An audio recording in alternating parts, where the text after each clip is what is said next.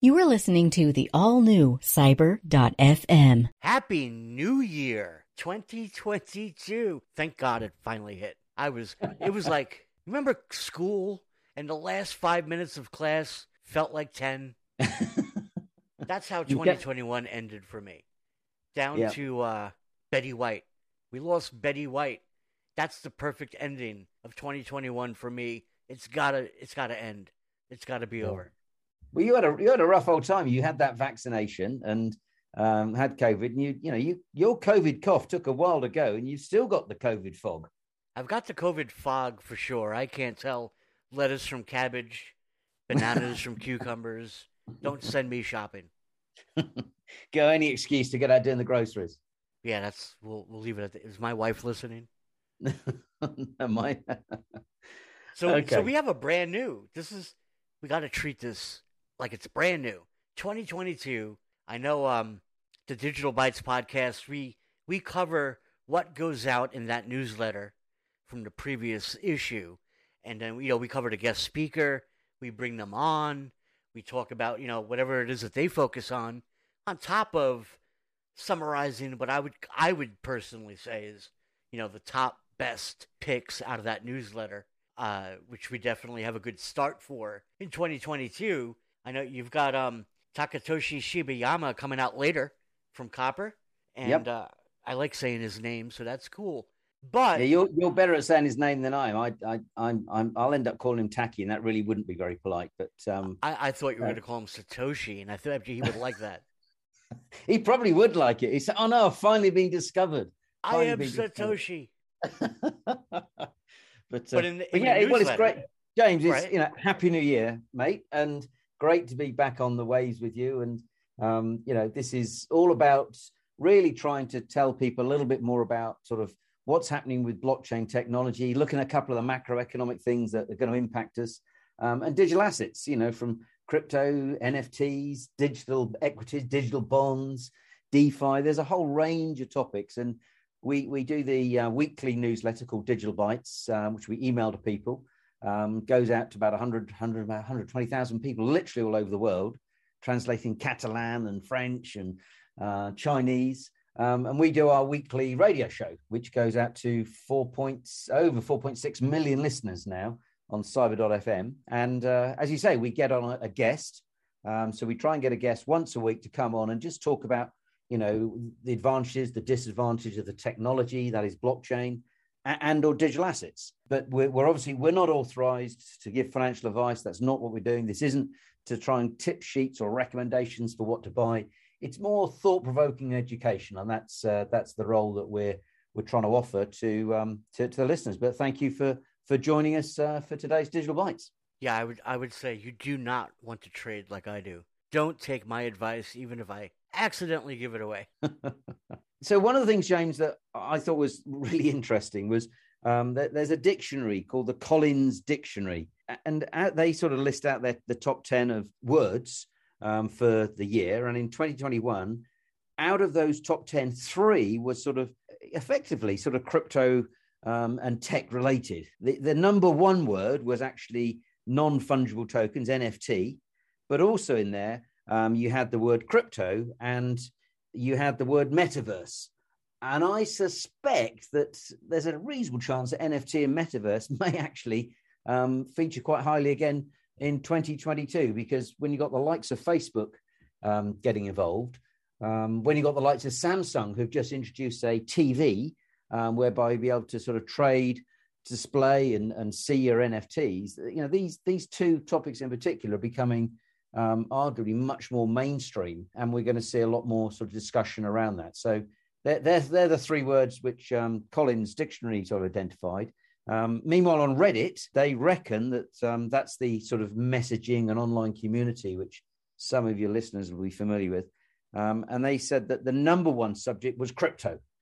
So I think to some extent that kind of justifies why we do the Digital Bytes show on Cyber.fm here, because these topics are things where people, they're generally interested. There's a good old FOMO, fear of missing out, because they see some of these Doge coins and Shibu and, some of these ones that we saw last year, which have literally gone up tens of thousands of %, only to fall. And on that note, regular listeners will no doubt be very mindful that today, which is January the 7th, Bitcoin price is, hovering around about sort of $42,000, down from 64,000, but up from where it was this time last year, sort of around about 30,000. So it's an asset where the price does go up and down a lot. It is volatile, but nevertheless, the technology behind Bitcoin and behind these cryptocurrencies, I think that's the thing which is really of interest, because how can you use that technology in your business, in your life? And I know Takatoshi is going to be talking a little bit about that as to, simplistic things like, domestic cleaners and security guards and people that, some of the lowest paid members of our society that then remit and send money back to their loved ones in other countries. Well, digital assets can actually help that remittance, that payment to your loved ones and family, much, much cheaper than the normal banking system. So in many, many different ways, we're seeing it being used. Maybe next year we'll do the whole decade in review, right? Because I think, Bitcoin turned 13 years of age. It did, right? This week. It became a teenager. A rebel. Rebel without a cause. So it's fitting, I guess, at the age of 13 in the United States, that's the official legal age that you're allowed to go on the internet on your own, right? Without parental guidance. It's true. That's a true story. So finally, Bitcoin is allowed to be on Reddit, in which case that makes sense. The most searched word for the year on Reddit is crypto. Wow. I like it. Yeah. I didn't realize that. I like the whole dictionary thing, but last year I wasn't a part of this, so I missed out on the 2021 predictions, even though we got to cover them earlier. So now I'm excited to be a part of this year's predictions. Are there any? Let's talk about climate change first. I think we don't associate climate change to crypto by default. No. If anything, it's juxtaposed, because obviously crypto, in particular blockchains like Bitcoin, whereby proof of works, you use huge amounts of computing power, energy to actually be able to mine, be able to sort of get new Bitcoins. And there's been lots and lots of stories about the amount of power required, electricity required to mine Bitcoins is the equivalent to what some countries use in a year. And those headlines are sort of, classic, easy to sort of cite. The reality is there's also lots and lots of evidence to say that a lot of the cryptocurrency mining for the likes of Bitcoin is actually carried out by renewable energy sources. And indeed, we're seeing lots and lots of companies relocating out of China at the moment, where they were using a lot of the hydroelectricity, and they're relocating to places like Texas, where there's lots of wind and there's lots of solar energy. So, but the reason that we have put climate change in here as something to look out for in reference to cryptocurrency is not really the energy consumption, but, and this is a key word, and I apologize to regular listeners, but, one of the key things that blockchain technology gives you is transparency. So it gives you the ability to be able to track and trace and monitor whether it's money, whether it's sort of, pearls from the Australian coast, or whether it's honey, or whether it's cobalt that's used in maybe an electric battery for your new car, for example, James. These companies are using blockchain technology to be able to say to their customers or their shareholders or their staff, we can tell you where these goods have come from, and we can therefore assure you that there is sustainability, and we're being mindful about our environmental, social, and corporate governance, our climate change. So we're not doing things which are, having a huge impact on society. So blockchain technology very much is something whereby they can encourage a change of behavior. And we've talked about this before, nudge economics, nudging you to change your behavior. So the classic example is the seat belts in your car. The governments have said, okay, every new car has to have seat belts, and therefore when you get in the car, and in America, you have these sort of arms that seem to come around you to almost embrace you, so that you have to put your seatbelt on. And go back 30 years ago, you didn't have seatbelts in the cars, and so they're trying to nudge you to change your behavior. And that's the same way with some of these digital assets. We'll all be familiar with loyalty schemes, and sort of they just, some of the coffee bars still do it. You have a bit of paper and they clip it or stamp it, and when you've had 10 coffees, they give you a free one. Or your loyalty points on air travel, or doing your groceries and they give you a discount off certain products. Well, all of those sort of analog paper-based systems are slowly going to get replaced. And a lot of them, I think, you'll end up creating tokens, coins, currencies, no matter what you want to call it.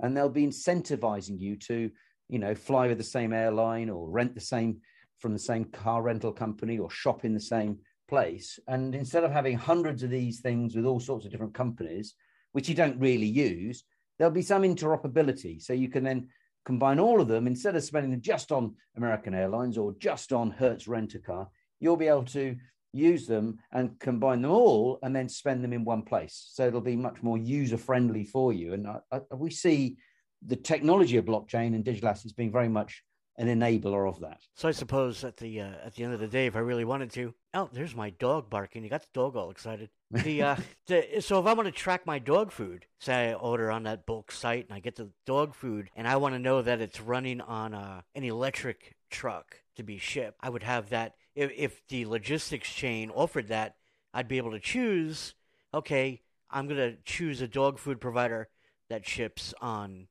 electric trucks. And then that's my part of helping my carbon footprint. Absolutely. Because a differentiator for the dog food company is if one dog food company is able to prove that it's got a lower carbon footprint, then who knows, they could either charge a small premium because it's climate friendly dog food, or they say, well, okay, well, buy us as opposed to someone else, because someone else, they can't tell you where it comes from. And it might be the electric delivery, or it might actually be, where does the dog food come from? And I want to, dog food by itself, it's not high quality meat, but I'd imagine most people wouldn't be very happy if you were told that it was, I don't know, reconstituted cats or horses or rats or, something horrible like that. Whereas if you can have a certainty and transparency and see, along the chain, or maybe even, how it's actually made. We're, as consumers, we're asking for more and more of that information. And alongside that, I think we're going to see on food labeling, I think we're going to see some sort of the carbon footprint. And, are these oranges, are they more friendly towards the climate as opposed to these oranges? Or the shrimps that I'm buying, are they coming from sustainable sources in Asia, let's say somewhere, whereby, they're not overfishing the shrimp population, because these are individual families and they've been doing it for years and there's some sort of consistency, as opposed to hoovering up the ocean floor and then the factory ship just moves on to sort of destroy the next bit of beach and coastline accordingly. So the whole thing of provenance is really quite important, and that's linked very much into climate change and ensuring that the practices are sustainable. And in order to know the practice is sustainable, you need to have transparency and proof of what they're actually saying. Right. We've talked a lot about the environmental, social governance stuff. So that does go hand in hand. You're right. That makes a lot of sense. I'm not going to cover ESG too much because we hit that pretty hard in the past. Yeah.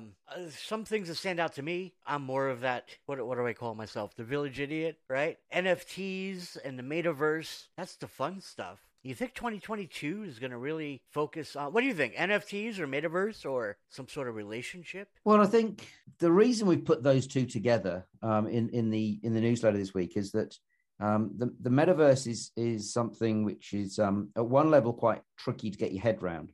I run into enough problems in my day-to-day life. I don't need an avatar and go into a virtual life and find that, Jonny Virtual is up to all sorts of mischief. But, you've seen the recent announcement from Microsoft saying that they're going to create their own metaverse, and that's going to be part of the Teams bit of software.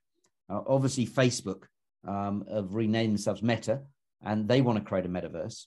But just think of this: if you're maybe you're in a profession, you're an accountant, or you're a lawyer, or you're a fund manager, and every year you have to do so many hours of continual professional development. And I'm sure you remember this from your Wall Street days, Jamie and James, and people there had to do continual professional development around money laundering and know your client. Well, you can either have someone stand up and go jaw, or you can do some sort of web-based thing. Alternatively, we can go into a metaverse and we can actually be taken through some real examples of some of the different sort of scams and some of the things to look out for, and make it much more interactive.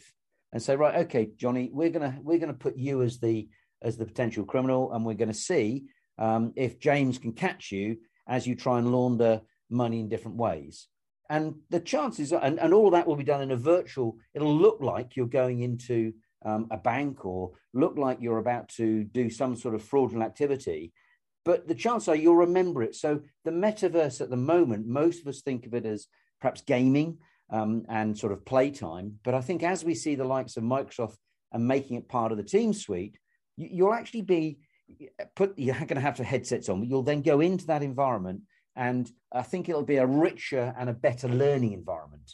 And so instead of getting, all the people from, all over different locations to do sort of training and things like that, you'll be able to do it, from your home or from your regional offices and make the learning experience and the continual professional development accreditation much more valuable. So that's from a business point of view. And then the reason NFTs actually fit into all of that is that within that virtual artificial world, if you like, then as you're walking down the street, then, to make it more lifelike, you're going to see billboards. You're going to see buses driving by and they'll have adverts for Coca-Cola or Pizza Express or for Chanel, perfume and, or Nike sneakers. And all of these brands are now looking at the metaverse and saying, look, more people are spending more time online. The days of sitting down with mum and dad on a Saturday night and watching TV are becoming less and less. And therefore, there's no point of spending as much in newspapers and magazines and on the television. We need to spend our money where the people that we want to get to are. And I think with NFTs, you're going to see more advertising, more products being sold as and using the technology NFTs within metaverses. And that's why I think the two actually fit together quite interestingly. Well, I tell you what, so you and I were talking offline and my wife called, right? And she said, basically, I know that she's coming home from her school where she teaches, and she teaches special needs children. And COVID started to, we heard rumor of COVID coming back, making an appearance. And I said, oh, we're going back to Zoom, right? We're going to go back to Zoom, I bet. So that would become a metaverse thing where maybe not children, but if you joined NFTs together, one thing I hated about college was buying the books, and renting the books. I hated that. I loved it when it came time to sell them back. Don't get me wrong, but I hated them in the beginning. So now let's fast forward 8 years, right? So you're saying we're going to go into metaverse, put on our equipment. I'm going to walk into my college bookstore and buy the NFTs of the books that I need via. Well, James, I think you go further. What is a book?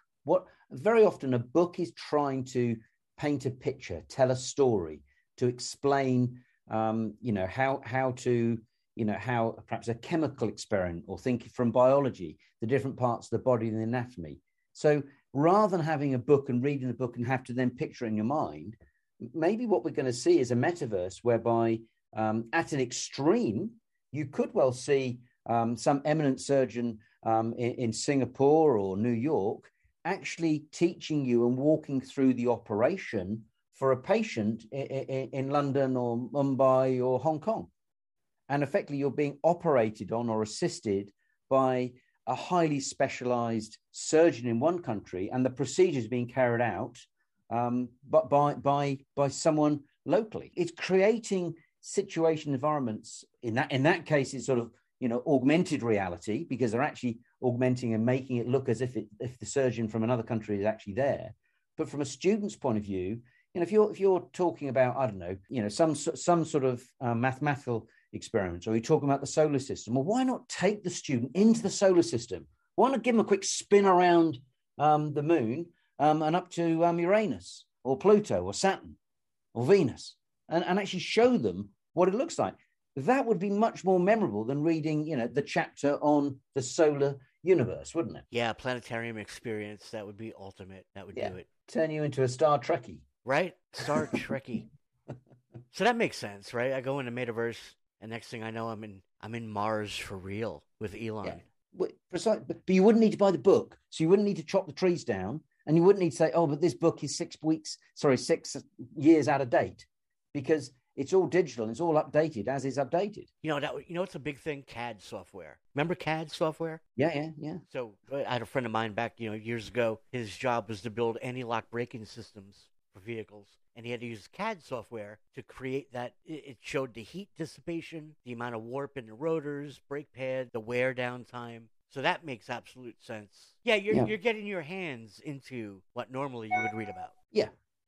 And if you're more engaged with different senses, certainly sight and certainly sound, then that's going to hopefully make it more real and more memorable for you. And that's kind of what learning is all about. How do you get people to remember what you've told them? And what's more, once the lesson's over, potentially there's no reason why I could say, look, I really didn't quite understand.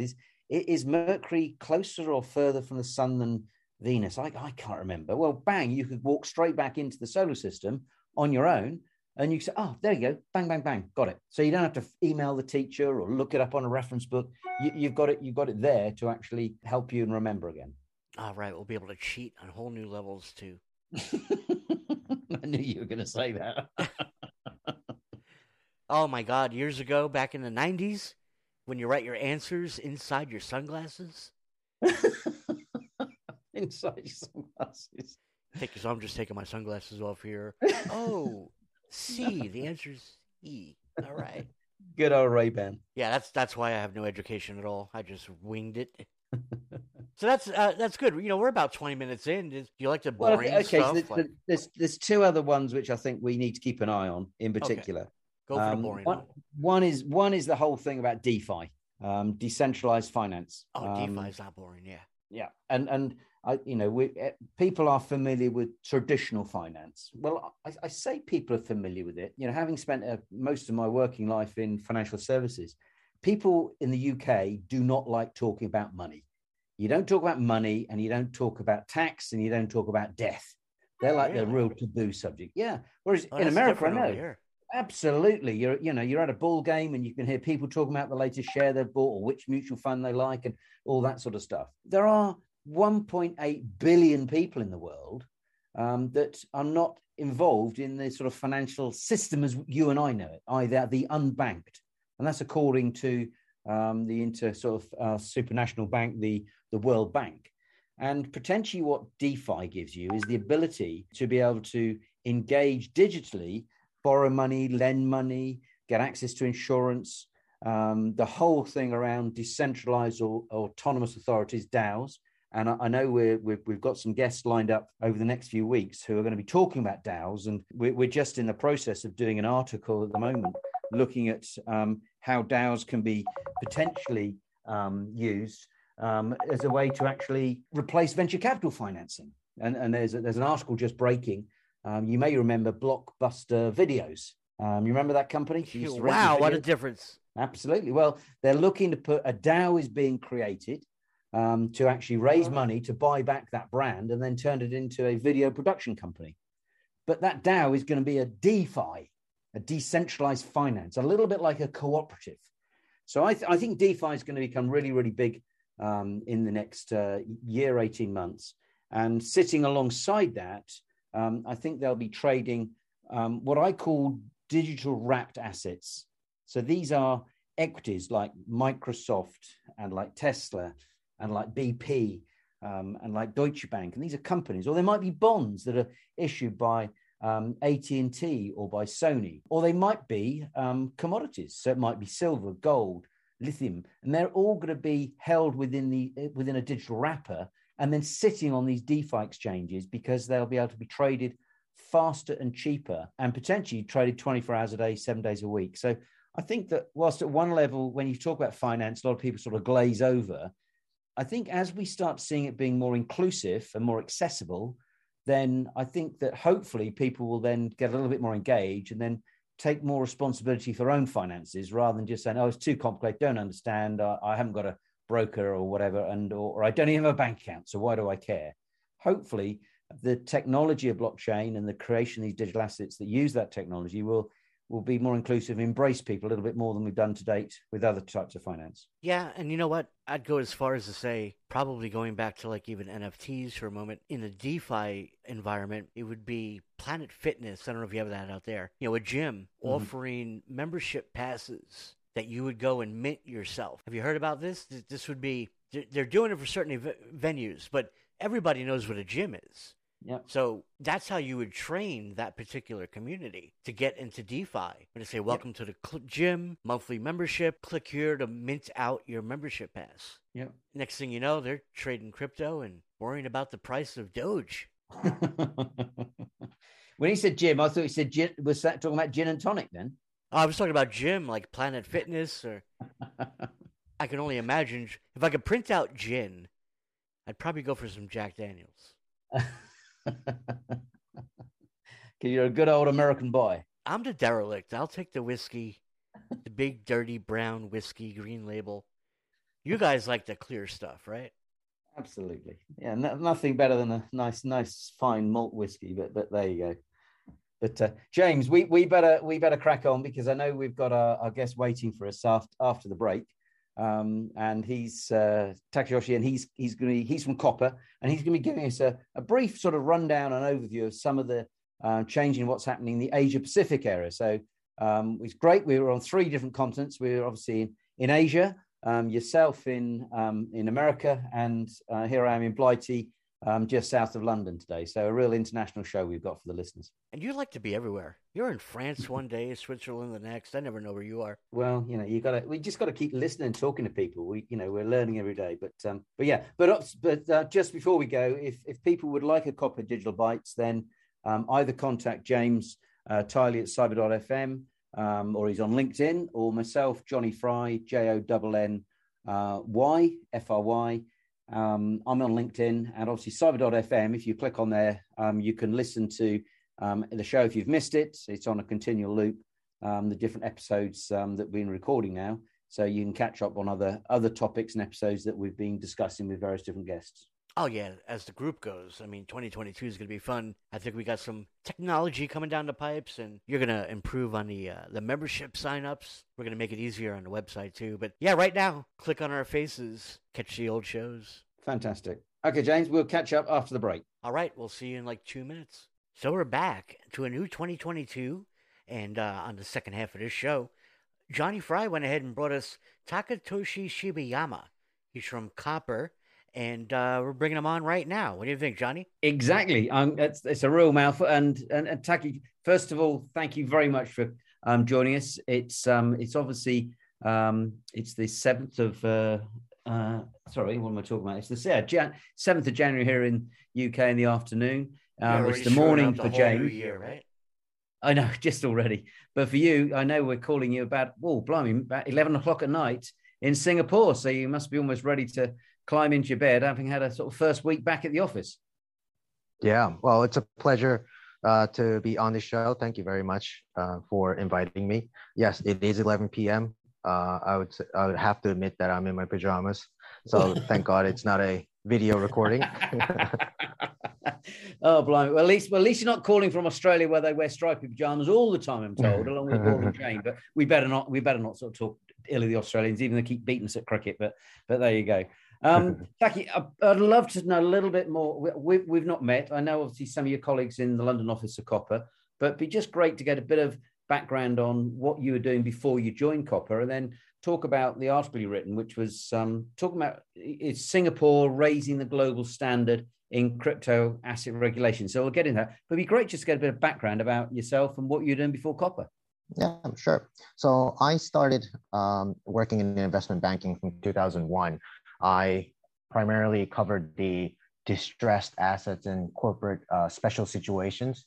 I was a desk analyst analyzing companies that are going through distress cycles and looking at their balance sheets, cash flows, and try to recover the debt assets that we acquired.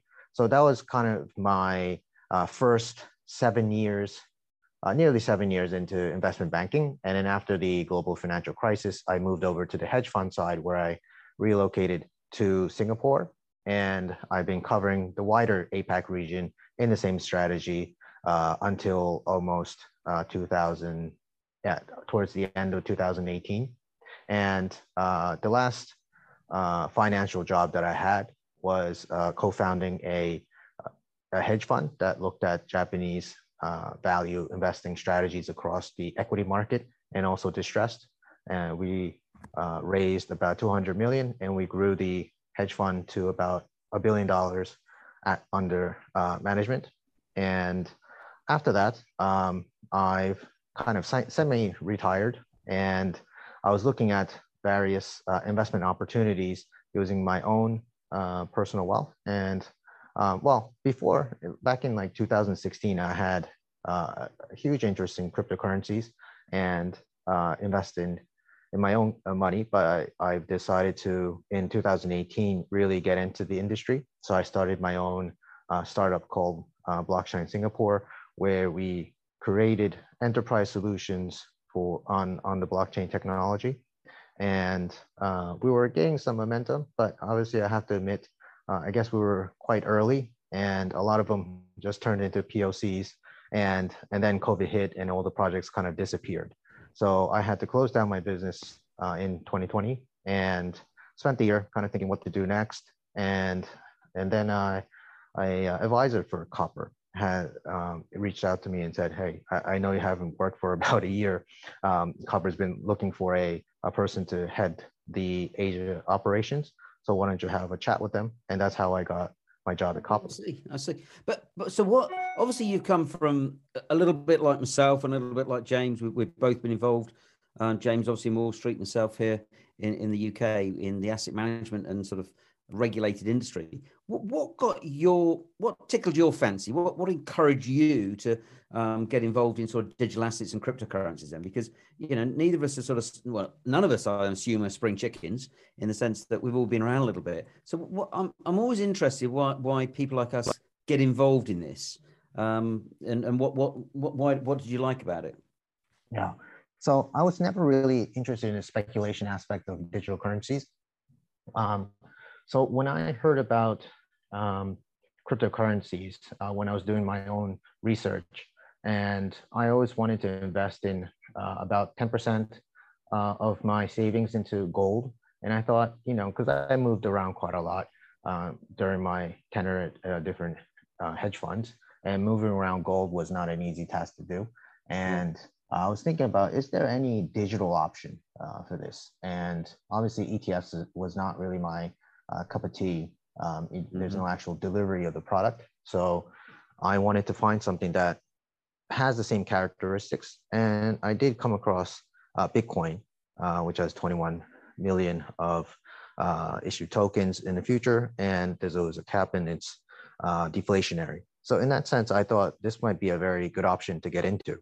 And back then, there was not that much research around Bitcoin as there is now. And as I kind of dug into it, I thought, what is the actual use case? Is it really a digital option for gold, or is it something else? And I started thinking about, so I lived in Hong Kong and also right now in Singapore. And there's quite a lot of domestic helpers that are transferring funds or their savings or their salaries back to their family. And I thought, these people are paying 10 to 15% of fees. It's criminal, isn't it? Criminal. Yeah, it's ridiculous. That's like, you know, several days of their work, right? And I thought, these people can definitely benefit from sending cryptocurrencies back home, because back then it was faster and definitely cheaper as well. And you know, there must be many people all over the world thinking that sending money across global borders, paying exorbitant fees, and also waiting T+1 or in some cases 2 or 3, are thinking of, isn't there a better way to do this? So that's kind of sparked my interest a little bit. And then after that, I thought, okay, well, it does have a characteristic of gold. So can people who are saving in, let's say, US dollars, or having to experience inflationary monetary policies, can they actually benefit from having Bitcoin as well? because I know that even my wife is from Uruguay, and she was always telling me that there were a lot of people from Argentina crossing over the border to Uruguay with bags full of US dollars, trying to open up deposit accounts in Uruguay. And I thought, well, these people can also, they don't have to carry bags full of cash. I mean, they could just have Bitcoin in their USB sticks and just move over. And there's a lot of countries out there that have experienced this inflationary monetary policies, or countries with capital restrictions of moving funds around. All these people can actually store cryptocurrencies in their USB sticks, get on a flight and open an account on the other side and take the money out. So I thought, this is the best use case that I can ever think of about cryptocurrency, that is away from the governmental restrictions. And it's basically liberation of money. So I thought that really got me into this cryptocurrency industry. Okay, but isn't that a mecca for nefarious actors and money launderers if they can wander around instead of having a sack full of cash, which obviously is going to get detected by the metal detectors and the like at the airports? If you just got a USB stick, then no one knows. Isn't that a way to move money discreetly, anonymously, and potentially money laundering? Yeah, of course. And I think that's a huge use case for that industry as well. And I have considered that. But, I think the benefit outweighs the negative impact of this as well. I mean, even fiat currencies always experience money laundering all the time, criminal activities as well. So, but are we going to abolish fiat currencies because of that? No, because the benefit outweighs that. So, there's always going to be a byproduct or negative byproduct of this. But I definitely think there's a lot more beneficial use cases for cryptocurrency. Okay. And it's interesting because you've got personal experience of being in Hong Kong, which obviously we've seen some big changes in society and restrictions and the like in the last, the last 20 years in particular. And yet Singapore has held itself out as being, I think it's fair to say, a beacon of sort of strong regulation, but very open-minded in sort of for business as a whole. And that seems to be the case also for digital assets. Is that your experience as well? Yeah, I think that just really coincidentally occurred in Singapore. I mean, obviously Singapore was promoting startups to be based in Singapore because of its low tax rates and very easy to understand corporate taxes as well. And obviously Hong Kong has the similar characteristics. But as you can tell, starting from 2014 onwards, there's been a lot of democratic marches and the strong foothold that China has in Hong Kong has definitely deterred a lot of the startup scene to move over to Singapore. And plus, a lot of the financial institutions, whether it be banks or hedge funds, family offices, have been allocating more resources into Singapore. So that combination definitely benefited Singapore. And I think it was kind of a lucky coincidence that all this has happened at the same time. Okay. And in your travels around, because I appreciate you're not just focused in your role at corporate just on Asia Pacific, Singapore, you're looking at Asia Pacific. What other countries would you say, are pro, and what other countries are perhaps a little bit more negative or cautious about cryptocurrencies at the moment? Yeah, to me, it seems like Philippines has been very optimistic in the approach that they've been taking. Surprisingly, a lot of the Southeast Asian countries, even North Asian countries, have developed their own regulations around it, and each have been have their own kind of nuances on how to regulate the industry. I feel like Southeast Asia has been more embracive, and I feel like the North Asian countries have been more restrictive. So, and I think that kind of counts to how developed the country is or are. And Southeast Asia in particular, as I mentioned about all the characteristics of the beneficial characteristics of cryptocurrency, definitely benefits the local communities. And I feel like the regulators have been more positive of the adoption of cryptocurrencies. Whereas I feel like let's say, South Korea or China has been more restrictive in terms of capital flight, and also um, the kind of craze around cryptocurrencies from the retail investors, that they've been taking a much more stronger approach to tighten the regulations. Japan's quite unique. I mean, in the beginning, they have really tried to embrace this technology of crypto trading, but it has regulated a lot of the innovations out of it. So they just only want people to just trade cryptocurrency. They don't really embrace blockchain technology or trying to promote startups in the cryptocurrency space. So it kind of died down a little bit after the regulations came in back in 2017. Right. Okay. And obviously copper, they're promoting a much more regulated stance. I know you do a lot with helping establish funds and settlement of bits and pieces. So obviously that's your role is very much promoting on the regulated and making sure that, clients are adhering to sort of KYC and AML standards, which presumably endears you to this, to the Singapore regulators, because they want to make sure that companies there are being run in a sort of very controlled manner rather than sort of freewheeling and no respect for regulation.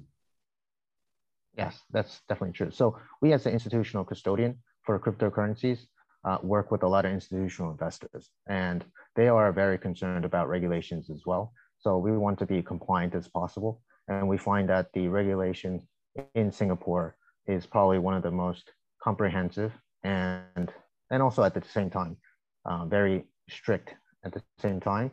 So I think that Singapore is going to be like a standard, definitely for the APAC region, and that's where we want to be based in. Okay, brilliant. Well, I'm fascinated. I could talk to you for ages about what's going on in Asia Pacific, but I'm mindful bedtime is probably calling for you, and the show's cracking on. James, before we go, no lullabies, but have you got any questions or thoughts for Takatoshi at the moment? Well, he was reminding me of back when I first got into it. I was in New York City, and I had like 5-6 Bitcoin, at any given time, because they were $1 each. And there was a deli in New York City that was selling the famous bacon, egg, and cheese sandwiches, for 1.8 Bitcoin. Scan your QR code. And I said to myself, this is the greatest thing that's going to happen in the future. Now, you could argue all day, it's slow now, and, it's expensive. Now that same sandwich is 0.00001, Bitcoin. Yeah. But initially, back, a decade ago, it really, if you were into finance, like, this is the greatest thing ever. Like, he talked about throwing his money on a USB key and flying out to Singapore. Mm-hmm. But it led me to the question that appeared in my mind was, and consider me the dumb American New Yorker over here, what goes through your mind when we get these rumors and FUD, for lack of a better word, about China banning crypto? Clearly there's two different Chinas, right? So we just hear that dumb news about banning crypto. And then when I hear about Singapore taking all of these measures, I say to myself, am I being lied to, like through media? The crypto ban is definitely true.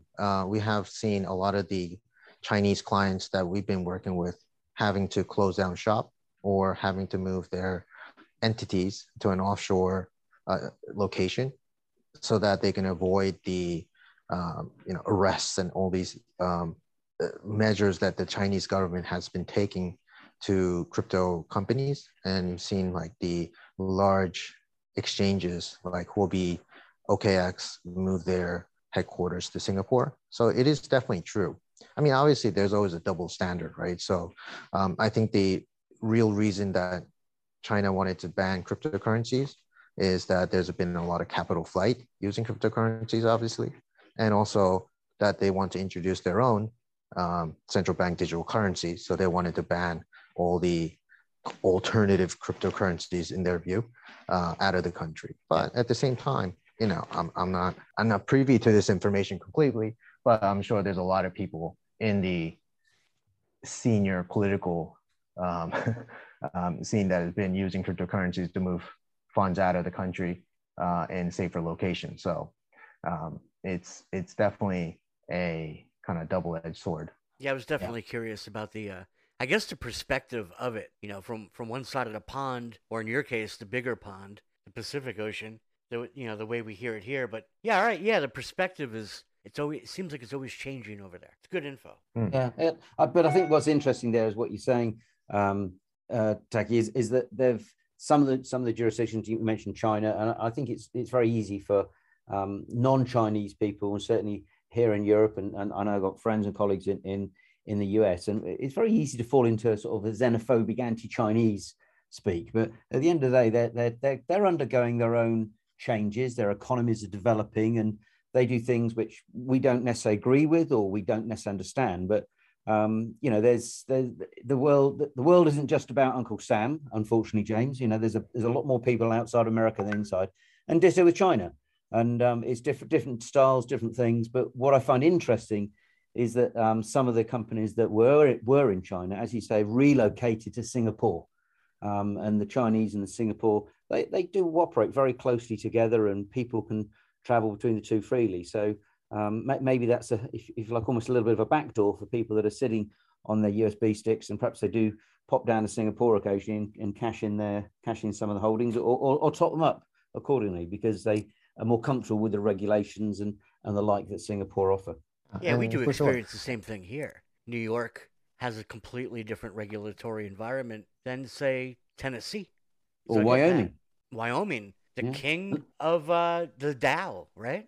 King of the Dow. Or look at all the hedge funds that you have in Cayman and Bermuda, and all those sort of offshore locations. So every jurisdiction has its offshore sort of center as such. But look, that's really interesting. Thank you very much for the article. And if anyone wants to get hold of you, Taki, in terms of more information, how's the best way? Sort of via the Copper website, or you're on LinkedIn. So is that the best way to get hold of you?